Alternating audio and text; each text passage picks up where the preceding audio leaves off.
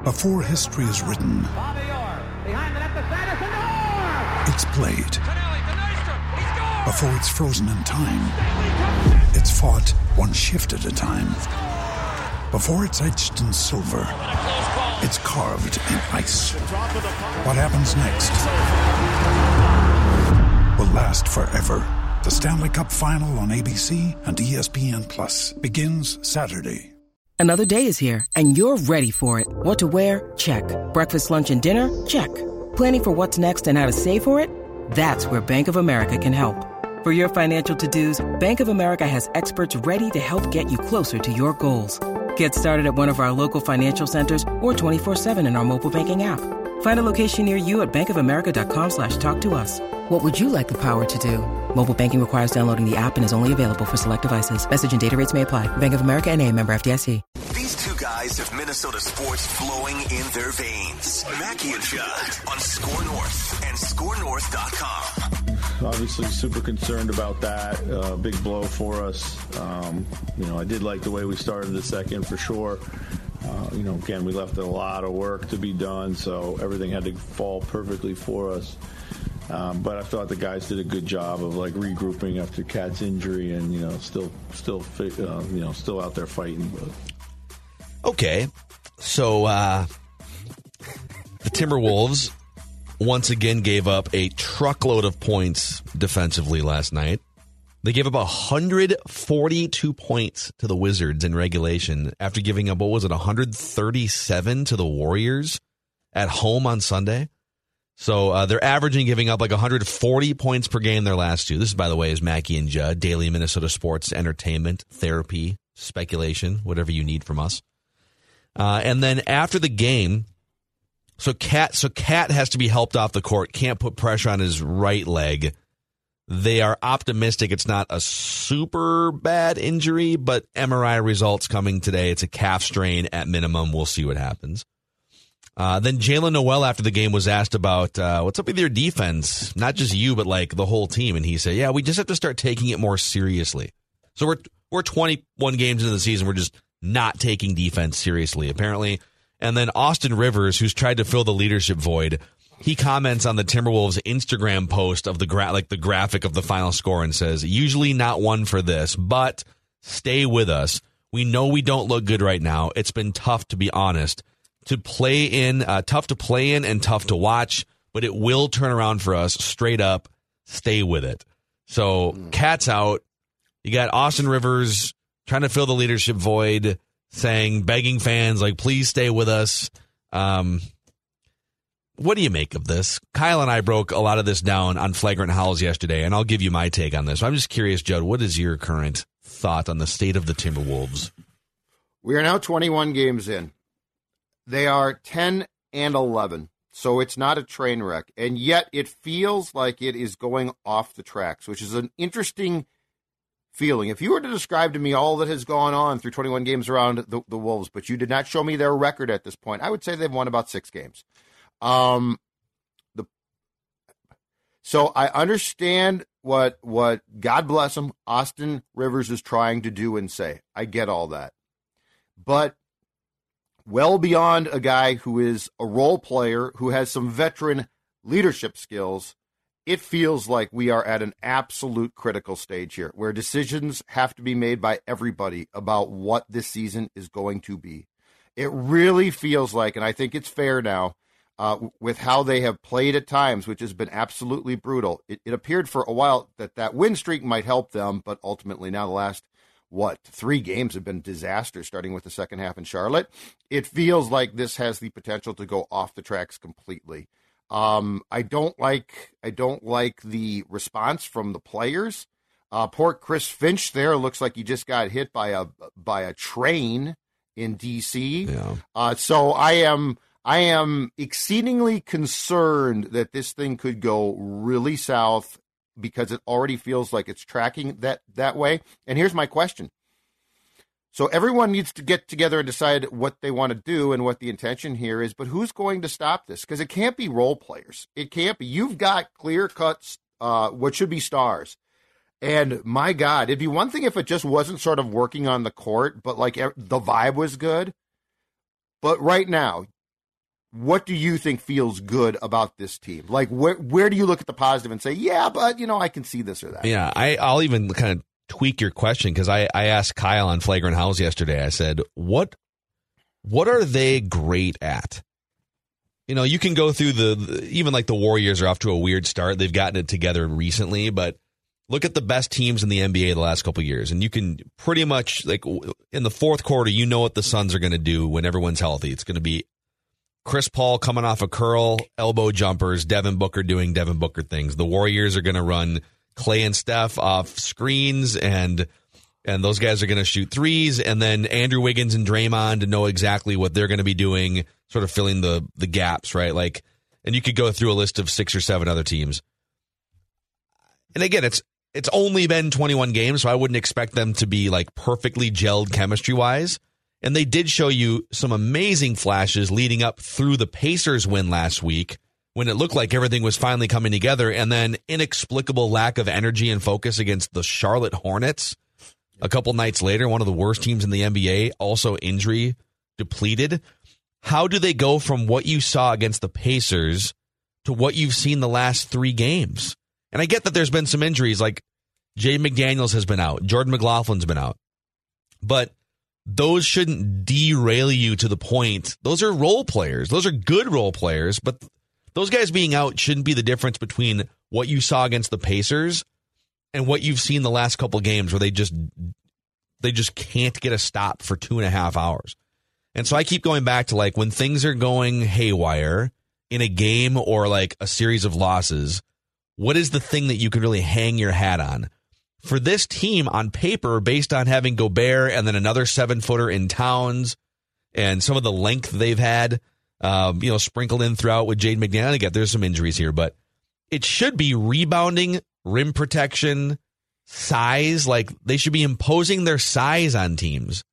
And they're not even like, they haven't even really figured out how to do that yet through 21 games. In fact, Chris Finch kind of said it after the Warriors loss. He said, our identity right now is super inconsistent, very Jekyll and Hyde. We're not as physical or as tough as I'd like for us to be. I think that's something we have to try and find. Why aren't you physical and tough? Like, I know that Gobert is not exactly, Bill Laimbeer in the late 80s in terms of toughness, but I just feel like they should have something by this point that they can just kind of lean on and be like, okay, all right. We know that these things work. And it just feels so scatterbrained. It just feels like a bunch of guys trying to play hero ball half the time once they get into these ruts. So yes. The chemistry feels weird still, I guess, is my main point here. And I think that's where the problems start, though. I think to delve into what might be the most important thing about this team, the psyche, it doesn't forget the fact that the on-court product does not look consistent and does not appear to have an identity, which it, by the way, should. Let's just get into the mentality, the psyche of this team. Let's get into the fact that it looks, from the way they play, it looks like they don't like each other. It looks like everyone's like, well, this was my role, and now you want to do this. I mean, I expected something from Cat that so far in the games I've attended and watched on TV, I haven't seen. I thought Cat would embrace the ability to go outside, and I thought Cat would love that role. But you watch Cat play, and it looks like at times he's very confused about who he should be now. And it's like, hold on, dude, you got Gobert there, and he's made some nice passes to him. But I'm saying overall, watch Cat play. Then watch D'Lo play. D'Lo's has made no adjustments or concessions. D'Lo is going to play his style of basketball. And in pro sports, I think that has the high percentage to backfire quickly because guys get pissed off. This was a problem that Dex and I talked about for a long time with Parisi and Suter and that entire team. The alienation of teammates, especially from star players, is not hard. And here's my concern, though, about where this is tracking and trending. You do not want this to have a negative impact long-term on the mentality of Ant. And it can.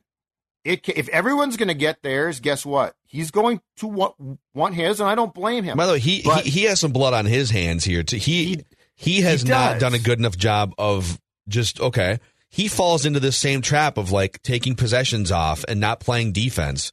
He has been underwhelming this season, and we can blame environment or not. He's also a grown adult he's young and he's immature, but he's in year 3. But it's time to go, dude. I agree with that, but the problem is here, the whole thing is turning toxic.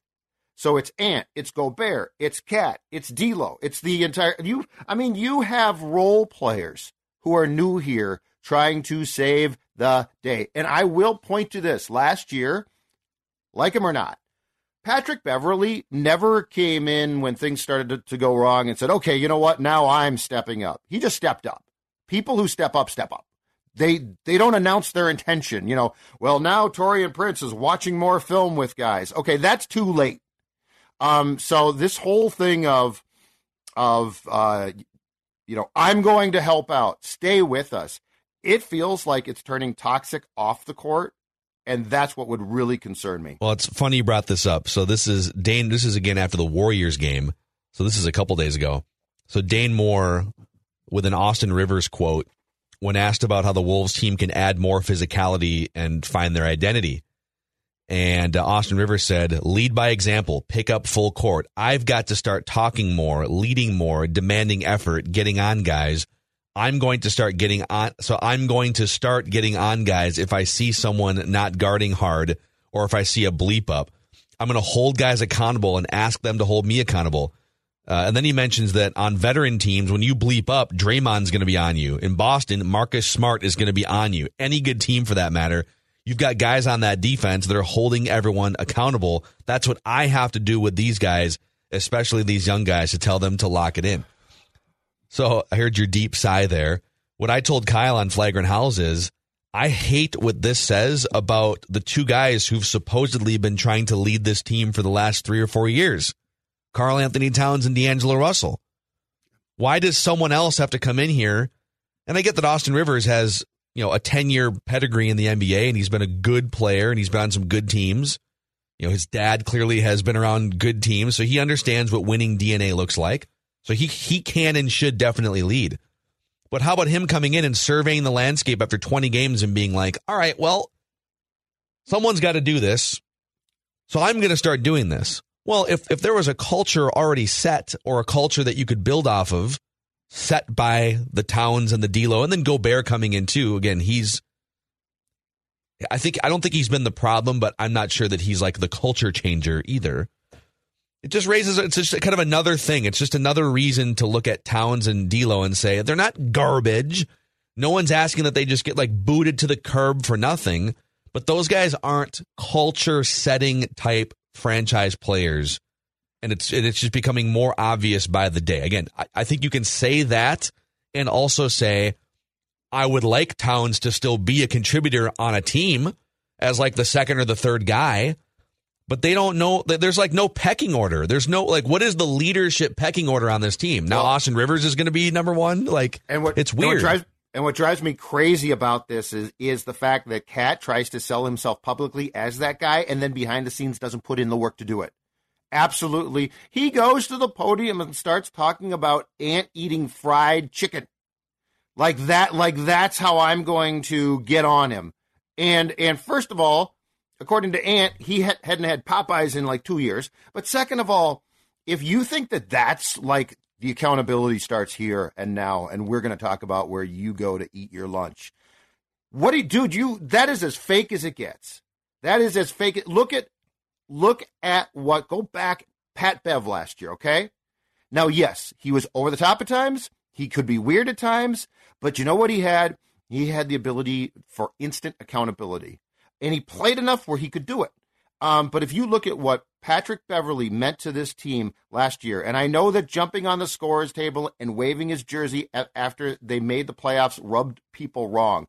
But you know what that was? That was a genuine moment where he was so happy because a lot of the work that he had put in, and I guarantee you 75% of it we didn't see or know about, had actually paid off. And that's missed now. And Karl is a marvelous athlete. Karl can be a great player. I think it's very safe to say this. He has no leadership skills. If we don't know that by now, come on. Yeah, absolutely. Absolutely. I want to sort of hold up a shining example of an NBA franchise and their ethos, and ask you a question regarding the Timberwolves here in a second. But we had the game on at Park Tavern. We were in the back bar area, just hanging out with some Purple Daily and Mackie and Judd listeners last night, and viewers, I guess, people that also watch the YouTube channels. It was a blast at Park Tavern last night, the official sports bar of the sports dad, Judd Zulgad.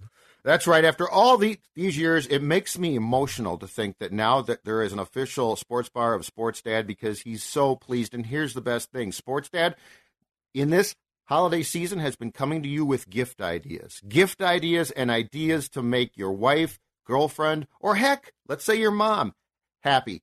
Here is another one. Park Tavern is huge. You got bowling, you got 2 bars. It is big enough to hold, guess what? Your party.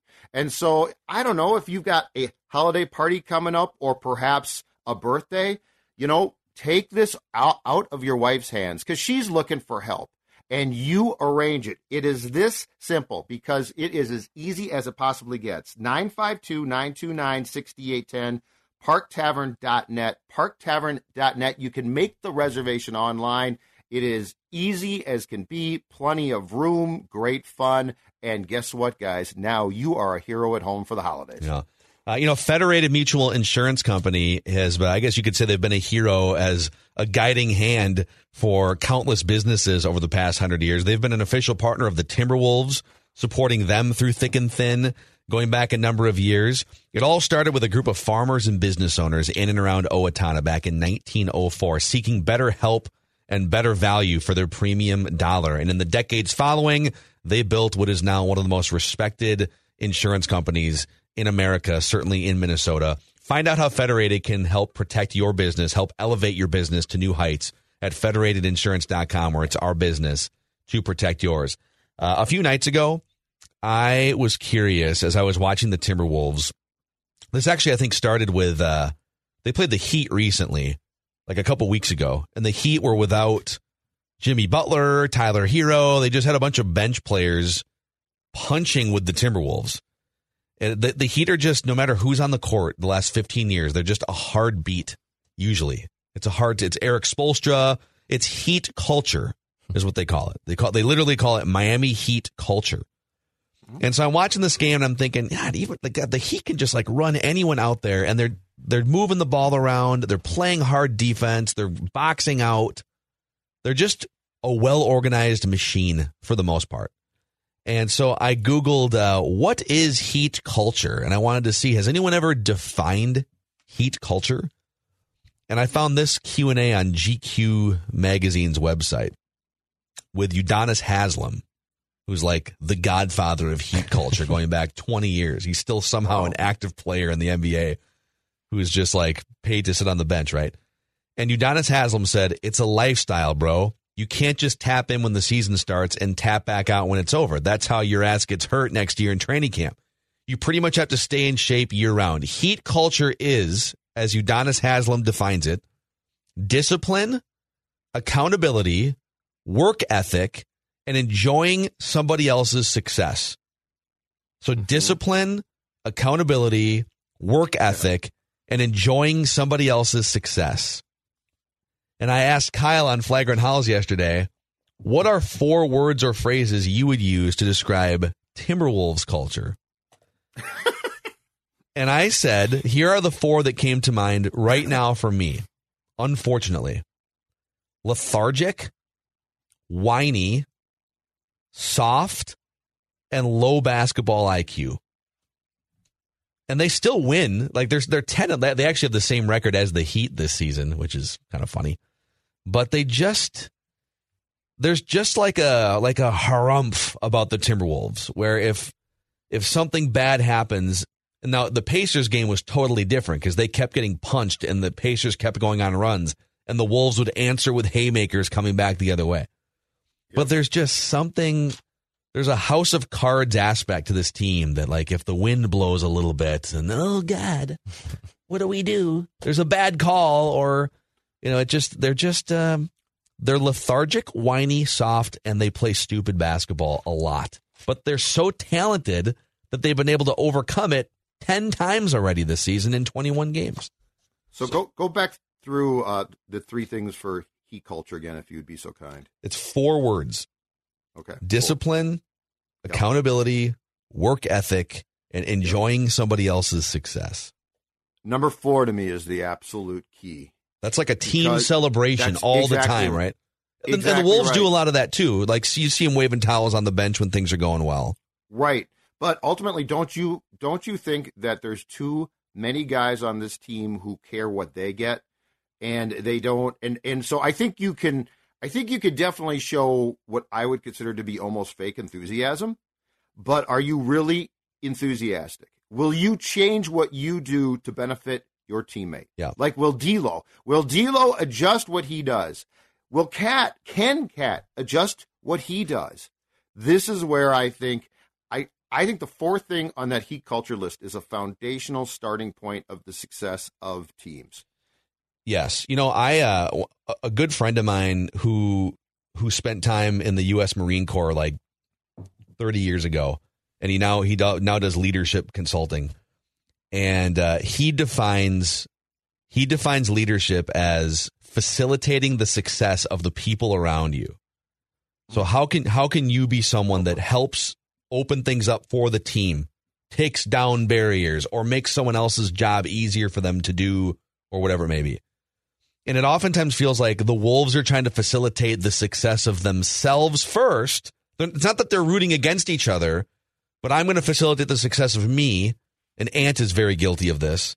And he's a 21-year-old guy that probably doesn't have enough perspective. But if they started like really leaning into, especially when times are tough on the court, actually like, okay, going out of my way to get you to, okay, Rudy, we're going to get you a dunk here. And you see, it's not that they never do this, but they get away from it so quickly and easily. And then they just like start going into hero ball mode. And again, they're talented enough to where they can kind of get unorganized and still win 10 of their first 21 games. Yep. And defense too, right? Like that's the thing, is defense is a team thing. So like if one guy breaks down and decides, this possession, I don't really care, it's going to screw up the whole thing. Perfect example, 2021 versus 2022 Vikings. Largely the same team. They didn't win close games last year. They are now ordinarily winning those games. Why? Largely because it's a team. And I'll give him credit too. Justin Jefferson appears genuinely happy for teammates. Like there's never a time where you see he'll get mad if Kirk doesn't see him or something, but there's never a time where you're like, oh, there he goes again. Justin Jefferson's being selfish, right? Yeah. Like what's the difference among, if we had to list the 5 differences between why this largely the same Vikings team is so much improved, I think culture and chemistry is absolutely huge. Yep. They're an unlikable bunch. Like it's not fun watching them. I've been to 2 games now in person, and both of them have just not been that fun to watch. Obviously, like when the Warriors are making all their shots and they're being the Golden State Warriors, where they basically just don't miss and they're so connected and everything works. It's fun to watch that team be successful, Golden State that is. But then it also goes back to the Wolves of like, all right, there's players on this team. This is not the Wolves from 6 years ago or even 3 years ago where you're running out Josh Okogie and Jarrett Culver for meaningful minutes. Like this is a team that has some legit stars, but they have no continuity and no direction. And it's frustrating because Wolves fans, I know, want this to be a thing. Of course they want it. They want to prove that last year wasn't a fluke. But also, it stinks that guys like Towns and Ant and mostly D'Lo, I'll probably put Cat and D'Lo more in this bin, haven't like stepped up as the leaders. But it's also, we have now multiple examples of Patrick Beverley, Kyle Anderson, Austin Rivers. I know Jimmy Butler went to the extreme of all extremes to point this out. But I just listed 4 guys. 4 guys who have come in here as external factors, and I've just kind of looked around and being like, what's going on here? And that's no longer just, yes, I would love for Cat and D'Lo to step up and be adults and have that leadership, but that's a trend. You have 4 dudes who have been around the block more than a few times, and they have recognized that there is a problem here. Why is this happening here? It's weird. And there's one common denominator. D'Lo has been a common denominator for a few of those, but there's one actual common denominator that goes back to all of those, like back to the Jimmy Butler era. Yes. Well, and don't forget, too, that Cat is the guy that continually steps up and says, I'm the guy. This is my team. So, like, D'Lo's a weird dude, but I don't think that he's trying to present this front of, I'm the guy. Cat is. Here, two other things off that with the Cat. So, the first one, he gets up, he says a lot of the right things, and I think that sort of shields him from even more public criticism because, like, he's gone through some stuff in his personal life, and so I don't think fans like hate him. I think his welcome has worn a little more thin just because he is the common denominator among a lot of just sort of mediocre to bad to unlikable Timberwolves teams. But what I want to know is, okay, when you get up there and talk about needing to be great, not good, but great, and talking about keeping your body in shape better if you're Ant, and like all the things that he preaches, is he at practice the one that's running practice, basically? Right. Is he like, because let's go back 20, 25 years, and I know there's probably a lot of people that listen to our show or watch our show now that maybe weren't around as much for the Kevin Garnett era.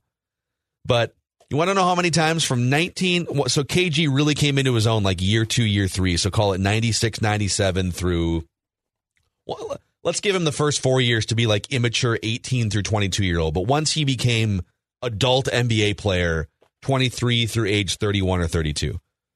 How many times did a veteran come in the offseason, an Austin Rivers type or a Pat Beverly type in the late 90s, early 2000s and say, all right, I'm going to step up and lead this team because there's a dearth of leadership here. Right. That would have been laughable because guess whose team it was? It was Kevin's team. And at practice, almost to a fault, he was literally punching teammates that weren't falling in line with the work and the grind needed. Ask Rick Rickert and Wally Zerbiak what it's like getting a Kevin Garnett right cross, 7'8" wingspan or whatever it is. So you're going to say all the things publicly, but who behind the scenes? And ultimately, if it's not Cat, then they need someone. It's not. I don't think it's Gobert, but Gobert will pull guys aside. But who is running practice? And I'm not talking about Finch. Jimmy Butler was running practice. Kevin Garnett was running practice. Dwayne Wade, Heat culture. Dwayne Wade, Udonis Haslem, and he is a role player, but, godfather of Heat culture. And LeBron James, those guys are running practice. If you're a 27-year-old superstar and you're getting paid a supermax contract, are you running practice? I don't know. I'm not in there, but sure doesn't seem like it. D'Lo too. Yeah, but with Cat, I think the Cat enjoys the whole I'm the guy, it's my team, blah, blah, blah. But I think it's very safe to say he doesn't pay that off because it takes hard work. It takes being a dog, right? Like Cat is a pretty passive dude. And I think it takes being a dog. It takes being tough. It takes being, you have to be wired a certain way. And I'll always go back to what I've said about sports. You cannot walk into a locker room and say, this is mine. You got to prove that. And you got to have that air about you. Some people do, some don't. But you can't just Bigfoot the locker room because I'm a good player. It goes well beyond that. And I think the Wolves lack that. And I think part of the problem is when people sign up to play with Cat, they might think one thing, but they don't get that. Yeah. But yeah, this is this to me at 10 and 11, which is not terrible, it's not good, is incredibly concerning because it feels like it's going to go off the track. I think what's so hard here too is one last thought on this, and we'll get to our guy Randy in Cottage Grove for a little post Thanksgiving weekend stud stable. But I think what's frustrating and hard is I know for a fact I know what happens when we do these segments and we start ripping on Cat, and you get a bunch of people that Cat's not the problem. He's putting up these numbers and whatever. And that's the conundrum, is that he is a very good player. He's one of the best shooters in the entire league. But he's also read between the lines here. The things that guys are complaining about, effort from the coach down to the role players. They're complaining about effort. They're complaining about some chemistry related things. They're complaining about accountability, like teammates holding each other accountable. These are leadership things that are bleeding into the play on the court, right? So I think you could acknowledge that, yes, there's a couple good individual performing players here, but you need the whole thing to gel and for everyone to be all in and playing hard, and they don't have that straw that stirs the drink behind the scenes. So anyhow, all right, we're going to take a breather, and we're going to talk to our friend, the biggest Vikings fan we know, who's probably fired up after a long weekend of celebrating the Vikings win on Thanksgiving. Mackie and Judd. Football. Yes, he is the most passionate Vikings fan we know. Randy Vikes 69 on Twitter, if you would like to follow his, I was going to say insights. We can just say his tweets, whatever he's putting out there. Randy in Cottage Grove, who has correctly nailed through his film study, his mock draft work, multiple Vikings draft picks in the past few years. Randy, the Vikings are back on track at 9-2, beating the Patriots on Thanksgiving a few nights ago. How are you feeling? Well, pretty good, but you just brought something up that I feel like I need to have a sort of confession about, is that when we're winning like this, some of the work those of us in the mocking community would typically be putting in already, we're not focused because we're too busy, watching the run, getting jazzed up and jacked up about the season, when normally we'd be breaking down, a lot of the college seasons are already in the books. Some of these gems on teams that aren't going to make a bowl, you're already starting to put some guys on your big boards, and I haven't done any of that yet. Wow. So you haven't even like put together an initial, like not even the framework of your first mock? No. This is as late in the season as I've ever gone into the college season without having even like a sort of a beta, like an 0.6 or an 0.7, and a lot of the tape I typically get from college, sort of circles, people do tape trades and stuff. Mm-hmm. I haven't gotten any of it yet. That's okay. I mean, the Vikings are good. You know what? Your focus being on what's currently transpiring, I think, is absolutely fine. Yeah, whatever you can do to help this year's team is probably where you're most effective. Just don't hold it. I hope we make a run, because if you don't hold it against me or any of the other mockers if we're a little off next year, because this is a distraction. Yeah, well, it's a good distraction to have. So, hey, before we get to your stud stable here, how was your Thanksgiving spread? What was the MVP? What was the super duper stud of your Thanksgiving meal? A lot of different items. The one I mentioned to you guys and got a little pushback. Fair enough. You have it your way, because I ate a lot of them, and that's the giblets. We fry them up good, and they were delicious. You can do them with the buffalo or barbecue. That was a great way to kind of finish the night. And then we do what's called kind of a late night Thanksgiving taco, where you take a tortilla and wrap it up with the turkey and the stuffing and the gravy and the potatoes and pop it in the microwave. It's phenomenal. Well, let me ask you this, Randy, because I saw us a hot take from our friend Courtney Cronin on Around the Horn yesterday. What is the ceiling of the Thanksgiving leftovers after Saturday, Sunday? Like, when can you stop eating Thanksgiving leftovers? Because now it's like becoming a potential food poisoning issue. Like, are you still basically eating your Thanksgiving leftovers, 5 days after the fact now that it's Tuesday? We typically, go through it pretty quick, but sometimes you make a triple or even a quad batch of stuffing. And, all right. If you look at it, Sunday into Monday and it's got a little fuzz, just take the top. If it has a little fuzz on it, just take the top layer off. And if you're really worried about it, no, you got to throw it away at that point. If it's green, you got to get that out. It's only on the surface, like cheese. Just take the top part off, and then you heat up the rest. If you're really worried about it, chase it with some Yag. It kills the bacteria. Yeah, there you go. Put a little. The Yag will kill. The alcohol will kill the bacteria. Is that what happens? You light a little food poisoning flame, and then you douse it. Burn it off. Burn it off right in your stomach. I would just want to say, for the listeners and viewers out there, we officially, Mackie and Judd, do not recommend that you just take the top layer of moldy fuzz off. But Randy, you do you, man. It eats the same. I'll just say that. Okay. He's right. Speaking of dousing the flame, this Randy and Cottage Grove stud stable is presented by our new friends at Lake Ridge Liquors in Vadnais Heights, Dex. Randy, have you made the trek out to Lake Ridge Liquors off 694 and Rice Street? Do you need a ride to Lake Ridge Liquors?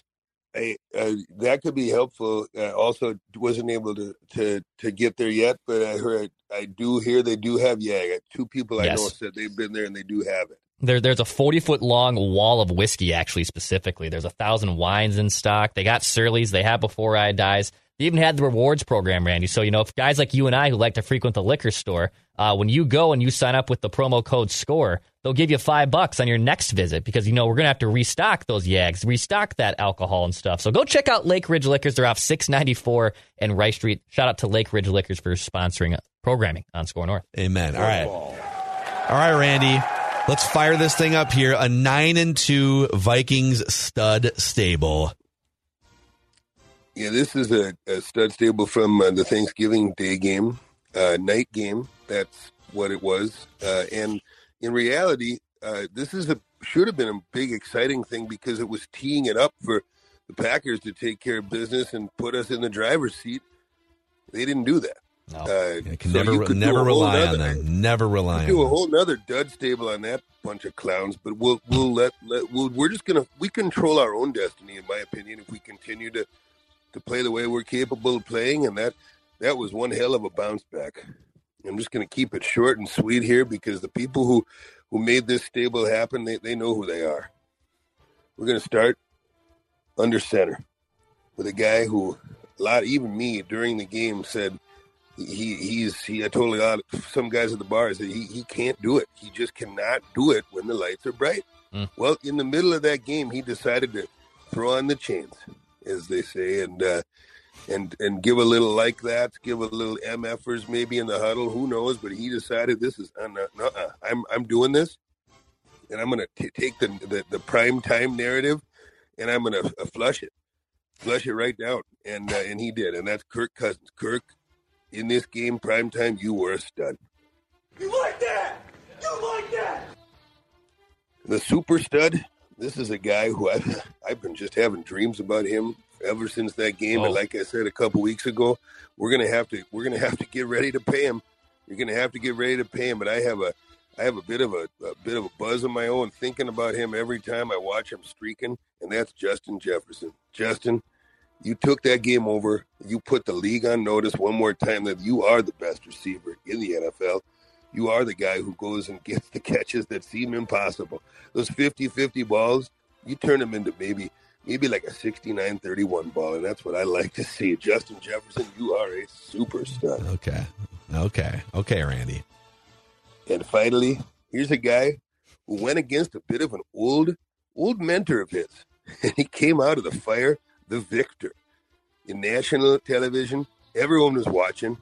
We were having a great time. We were rowdy, and he paid it off. He stared down the legend, Bruce Belichick, and he said, "Bruce, you may be the kind of guy who thinks you're a legend. You're going to walk out and scare us on a short week, whatever your narrative is. But not this week. The week was short. We came off an absolute embarrassment and rallied. We rallied. We circled the wagons. A lot of people I know who were there said it was as loud as it's been all year. And that's because of you, KOC. KOC, you stared down your mentor. You stared down Bruce Belichick and you told him, Bruce, today is my day because I am a super duper stud. I've always been a big fan of Bruce Belichick. Bruce Belichick. Brucey. I call him Brucey. Why did he say Bruce Belichick? He knows his name. Is he trying to be funny? He's called me Jeff for... Well, I think he actually thinks your name is Jeff. I don't think actually knows your name. Perhaps he doesn't know, but he doesn't I don't think he listens to our show. He just started calling in like 8 years ago because he was looking for a place to do mock drafts. He's very selfish like that. Yes. I don't think he's like part of the community of the show. I think he just like wants to give his takes. He's a little narcissistic. Yeah, that Randy in Cottage Grove. Safe to say. Yeah. Bruce Belichick. All right. Well, there it is. The Randy in Cottage Grove stud stable. The 9-2 Vikings. Interesting defensive note here to get to.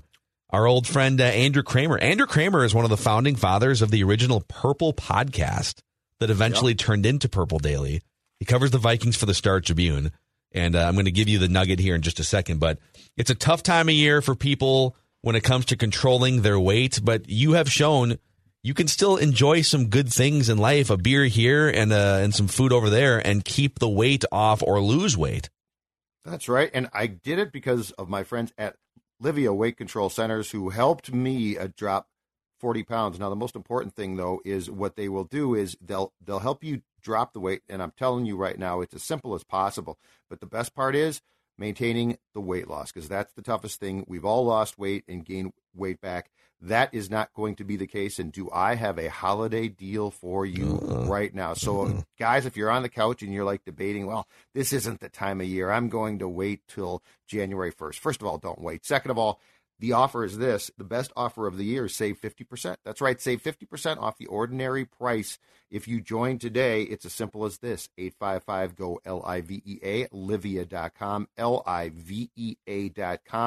Don't wait. Start that weight loss now. In fact, you know what?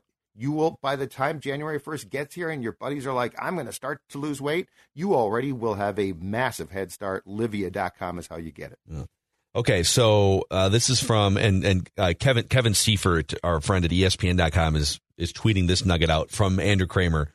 So Kramer wrote about, he talked to Jordan Hicks about, like the Vikings had some success with late blitzes in the second half against the Patriots on Thursday. They actually, after Mac Jones basically ran roughshod over them for maybe the best game of his career, the Vikings then dialed up some pressure later in the game. There was some speculation that while the Patriots had to go to some longer developing routes than they were early in the game, the Vikings were also sending some late running blitzers. But here's what Kevin Seifert tweets. Kramer is right about the Vikings blitz. If you want them to blitz more, at least consider the overall effectiveness of the times they have blitzed. So the Vikings have a 33% pressure rate on blitzes, which is the 7th lowest in the NFL. So when they blitz, they only get pressure 1 out of every 3 times. Opponents' QBR against the Vikings blitz is the 7th highest in the NFL. It's an 80 QBR on a 1 to 100 scale. So a lot of people, and I agree with the sentiment that you need to get more pressure. It can't just be Za'Darius and sort of Daniil. There's got to be more. There's got to be, you can't have guys like Mac Jones just sitting back there for 3 hours picking you apart. Not, especially in a home game. And so why doesn't Ed Donatel send more blitzers? And this might be your answer here, that, well, when they have, it hasn't been effective. And so now all you're doing is you're just taking guys out of coverage and leaving even more open windows. So my counter question back would be, okay, is there something schematic about the blitzes that's just not effective? Is there a better way to scheme the blitzes to get home and to get more pressure? Yeah. And my response to those stats that you just went through is very simple. You can't abandon the blitz. You can't abandon pressure because it doesn't always get there. When you're playing a young quarterback in U.S. Bank Stadium, okay, which Mike White, again, is going to play against them on Sunday. He played great for the Jets against the Bears. But you can't just be like, okay, you know what? Our blitz doesn't get home enough, so we can't blitz. Because then, as we saw with Mac Jones, the problem is he can stand back there and pick you apart. And I would rather have a situation where at least the teams don't know what to expect, and where if I do give up plays, I at least am trying to get pressure. Mm-hmm. I don't like this passive, almost sometimes it looks like a prevent defensive method of, well, we can't get, we don't want to get beat, and so we're not going to blitz. I think you have to vary things up. And look, you know what? We know this. This defense isn't good enough to just be like, it's great. Like, it has flaws. And unfortunately, right now, you ain't fixing them. Like, your personnel is your personnel. So what frustrated me about the Patriots game is Mac Jones is a young quarterback, very susceptible to pressure. And to just be like, well, look at the stats. We don't get home enough. Okay, that's a problem. But with a quarterback like that, I still want to pressure him and create the perception of pressure. Now, if it's a veteran, that might be different because he could pick you apart. Brady's not going to freak out.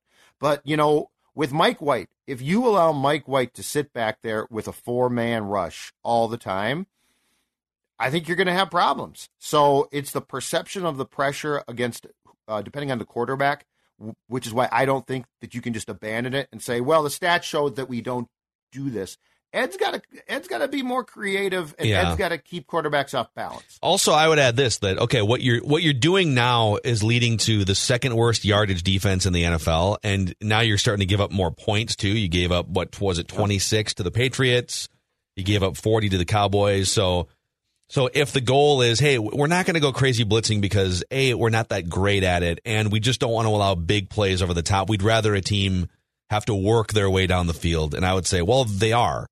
So, I mean, is there something to be said for taking a few more chances? So the Vikings, for instance, they blitz. This is getting real stat heavy, but they blitz on 15% of snaps. The Giants are at the top of the list. They blitz on 42% of snaps. So like every other play, the Giants are just sending guys. And, you know, a lot of this has to do too with like, what's the personnel? Can your secondary hold up if they have to be in man coverage, if they have to, you know, cover a guy 40 yards down the field one-on-one or something? So I get that there's some personnel issues here that would maybe prevent you from blitzing. But if you decided in the next 2 weeks to tinker with, okay, Mike White is not a very experienced quarterback. He was like a 5th or 6th round draft pick a few years ago, and he has not played a ton of like high-level football. Let's make his life a little miserable. Let's instead of blitzing 15%, let's do what let's blitz on like 1 out of every 3 or every other play and see what happens. What's the worst that can happen? You might give up a lot of yards. Yeah, well, you already are. Exactly. So yes. You might give up a lot of points. Well, I mean, you're kind of like lately you've been giving up 40 and 26. I mean, what are the Jets going to score 50 on you if you blitz more? Or could you maybe create some stuff, maybe a couple big losses that lead to better field position for you or a turnover? I would just like to see them try for a couple games. What happens if you try to dial some more stuff up? And I felt like, and I don't know if the stats are going to back me up on this, I felt like the Dolphins game that they did exactly that. And it created, again, the perception of, okay, the ball has to be out. I also would not be, and it's very clear that this defensive scheme does not lend itself to it, but I think the personnel does. Mm-hmm. I also would not be adverse to the occasional safety blitz, to the occasional corner blitz. Keep them off balance. I feel like this defense, one of its major flaws is there's a predictability that I don't like. Like, where is the safety blitz occasionally? And by the way, I don't think you put that on film for the most part. So if you do that now, it's going to be a surprise. I think you need to differ things up and not be as formulaic. This feels like a very formulaic defense, which is fine if your guys are outstanding. These guys aren't outstanding. So Ed Donachelle has to help them. Okay, I found this stat just for fun here. How many times would you guess Harrison Smith has been credited with well, let me see here. How many times has Harrison Smith been a pass rusher? How many plays has he been according to Pro Football Focus, a classified pass rusher? Just going with the eye test, totally not having any clue. It feels like about maybe 10 times. 6 times. Okay. But last year, let's see here. 2021. Okay, well, yeah, last year was 43. Yeah, because Zimmer would blitz him all the time. Mm-hmm. And he also played more of a, and I thought that the Vikings were going to do this, and I've been absolutely wrong. Harrison Smith at his best, and yes, he's not at his best now because of age, but he was almost a rover. Yeah. I mean, think about that's an amazing stat, man. 43 times last year, 6 this year. You tune into PD, you know what you're going to get, or amazing stats. You're going to get the truth about what's going on, good and bad. Something else to deal with. What? It was an amazing stat. It was an amazing stat. I love Judd. Judd's great. That's what you get. We're bringing it. That's what you get on our shows. Yeah. Okay, Eric Kendricks has been sent 23 times as a pass rusher this year. Where was he at last year? 68. So his pass rushing's way down. Yeah. Anthony Barr was sent as a linebacker 85 times last year as a pass rusher. Okay. And what's Hicks at? Hicks is at 28. Okay. So it's down. I mean, it's It's a thing. It's a schematic thing. That is, and that's not like pressures. This is how many times were they sent as a pass rusher? So it's in their principles not to do it. And my point is, I think your personnel calls for you to get creative and do it. Mm-hmm. Not all the time. By the way, one of the only teams that blitzes less than the Vikings, the New York Jets, they only blitz 15.1% of the time, but they have a top 5 pressure rate. Yes, that's the holy grail, right? Like we don't, we get home and we don't have to blitz. Yes. But the Vikings don't have that right now. They don't have. So no. Yep. No. Well, look at that.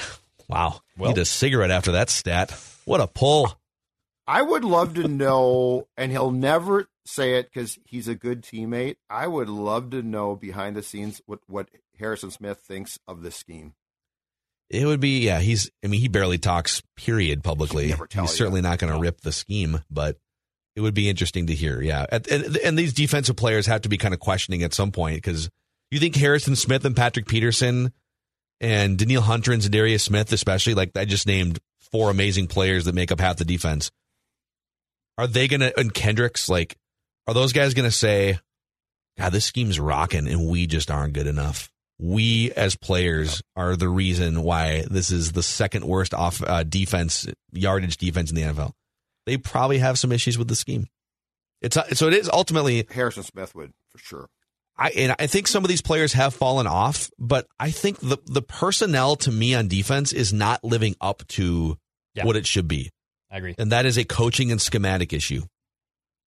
I'm not saying it's the number one defense if you get the right scheme and coaching, because it's not, but yeah. You know what it is? It's the opposite of what O'Connell does on offense. They are basically taking the principles of the scheme and saying, this works. And the players are like, does it really? Yeah. O'Connell adjusts, right? So like he makes concessions to make Kirk good or to showcase Kirk, which doesn't take him out of his scheme completely, but it certainly nods to what Kirk does well. I feel like what Donatel is doing is very much, these are our principles and this is how we play, damn it. Yep. All right, well, that's Mackey and Judd here. This is your deep dive into pressure and blitz statistics.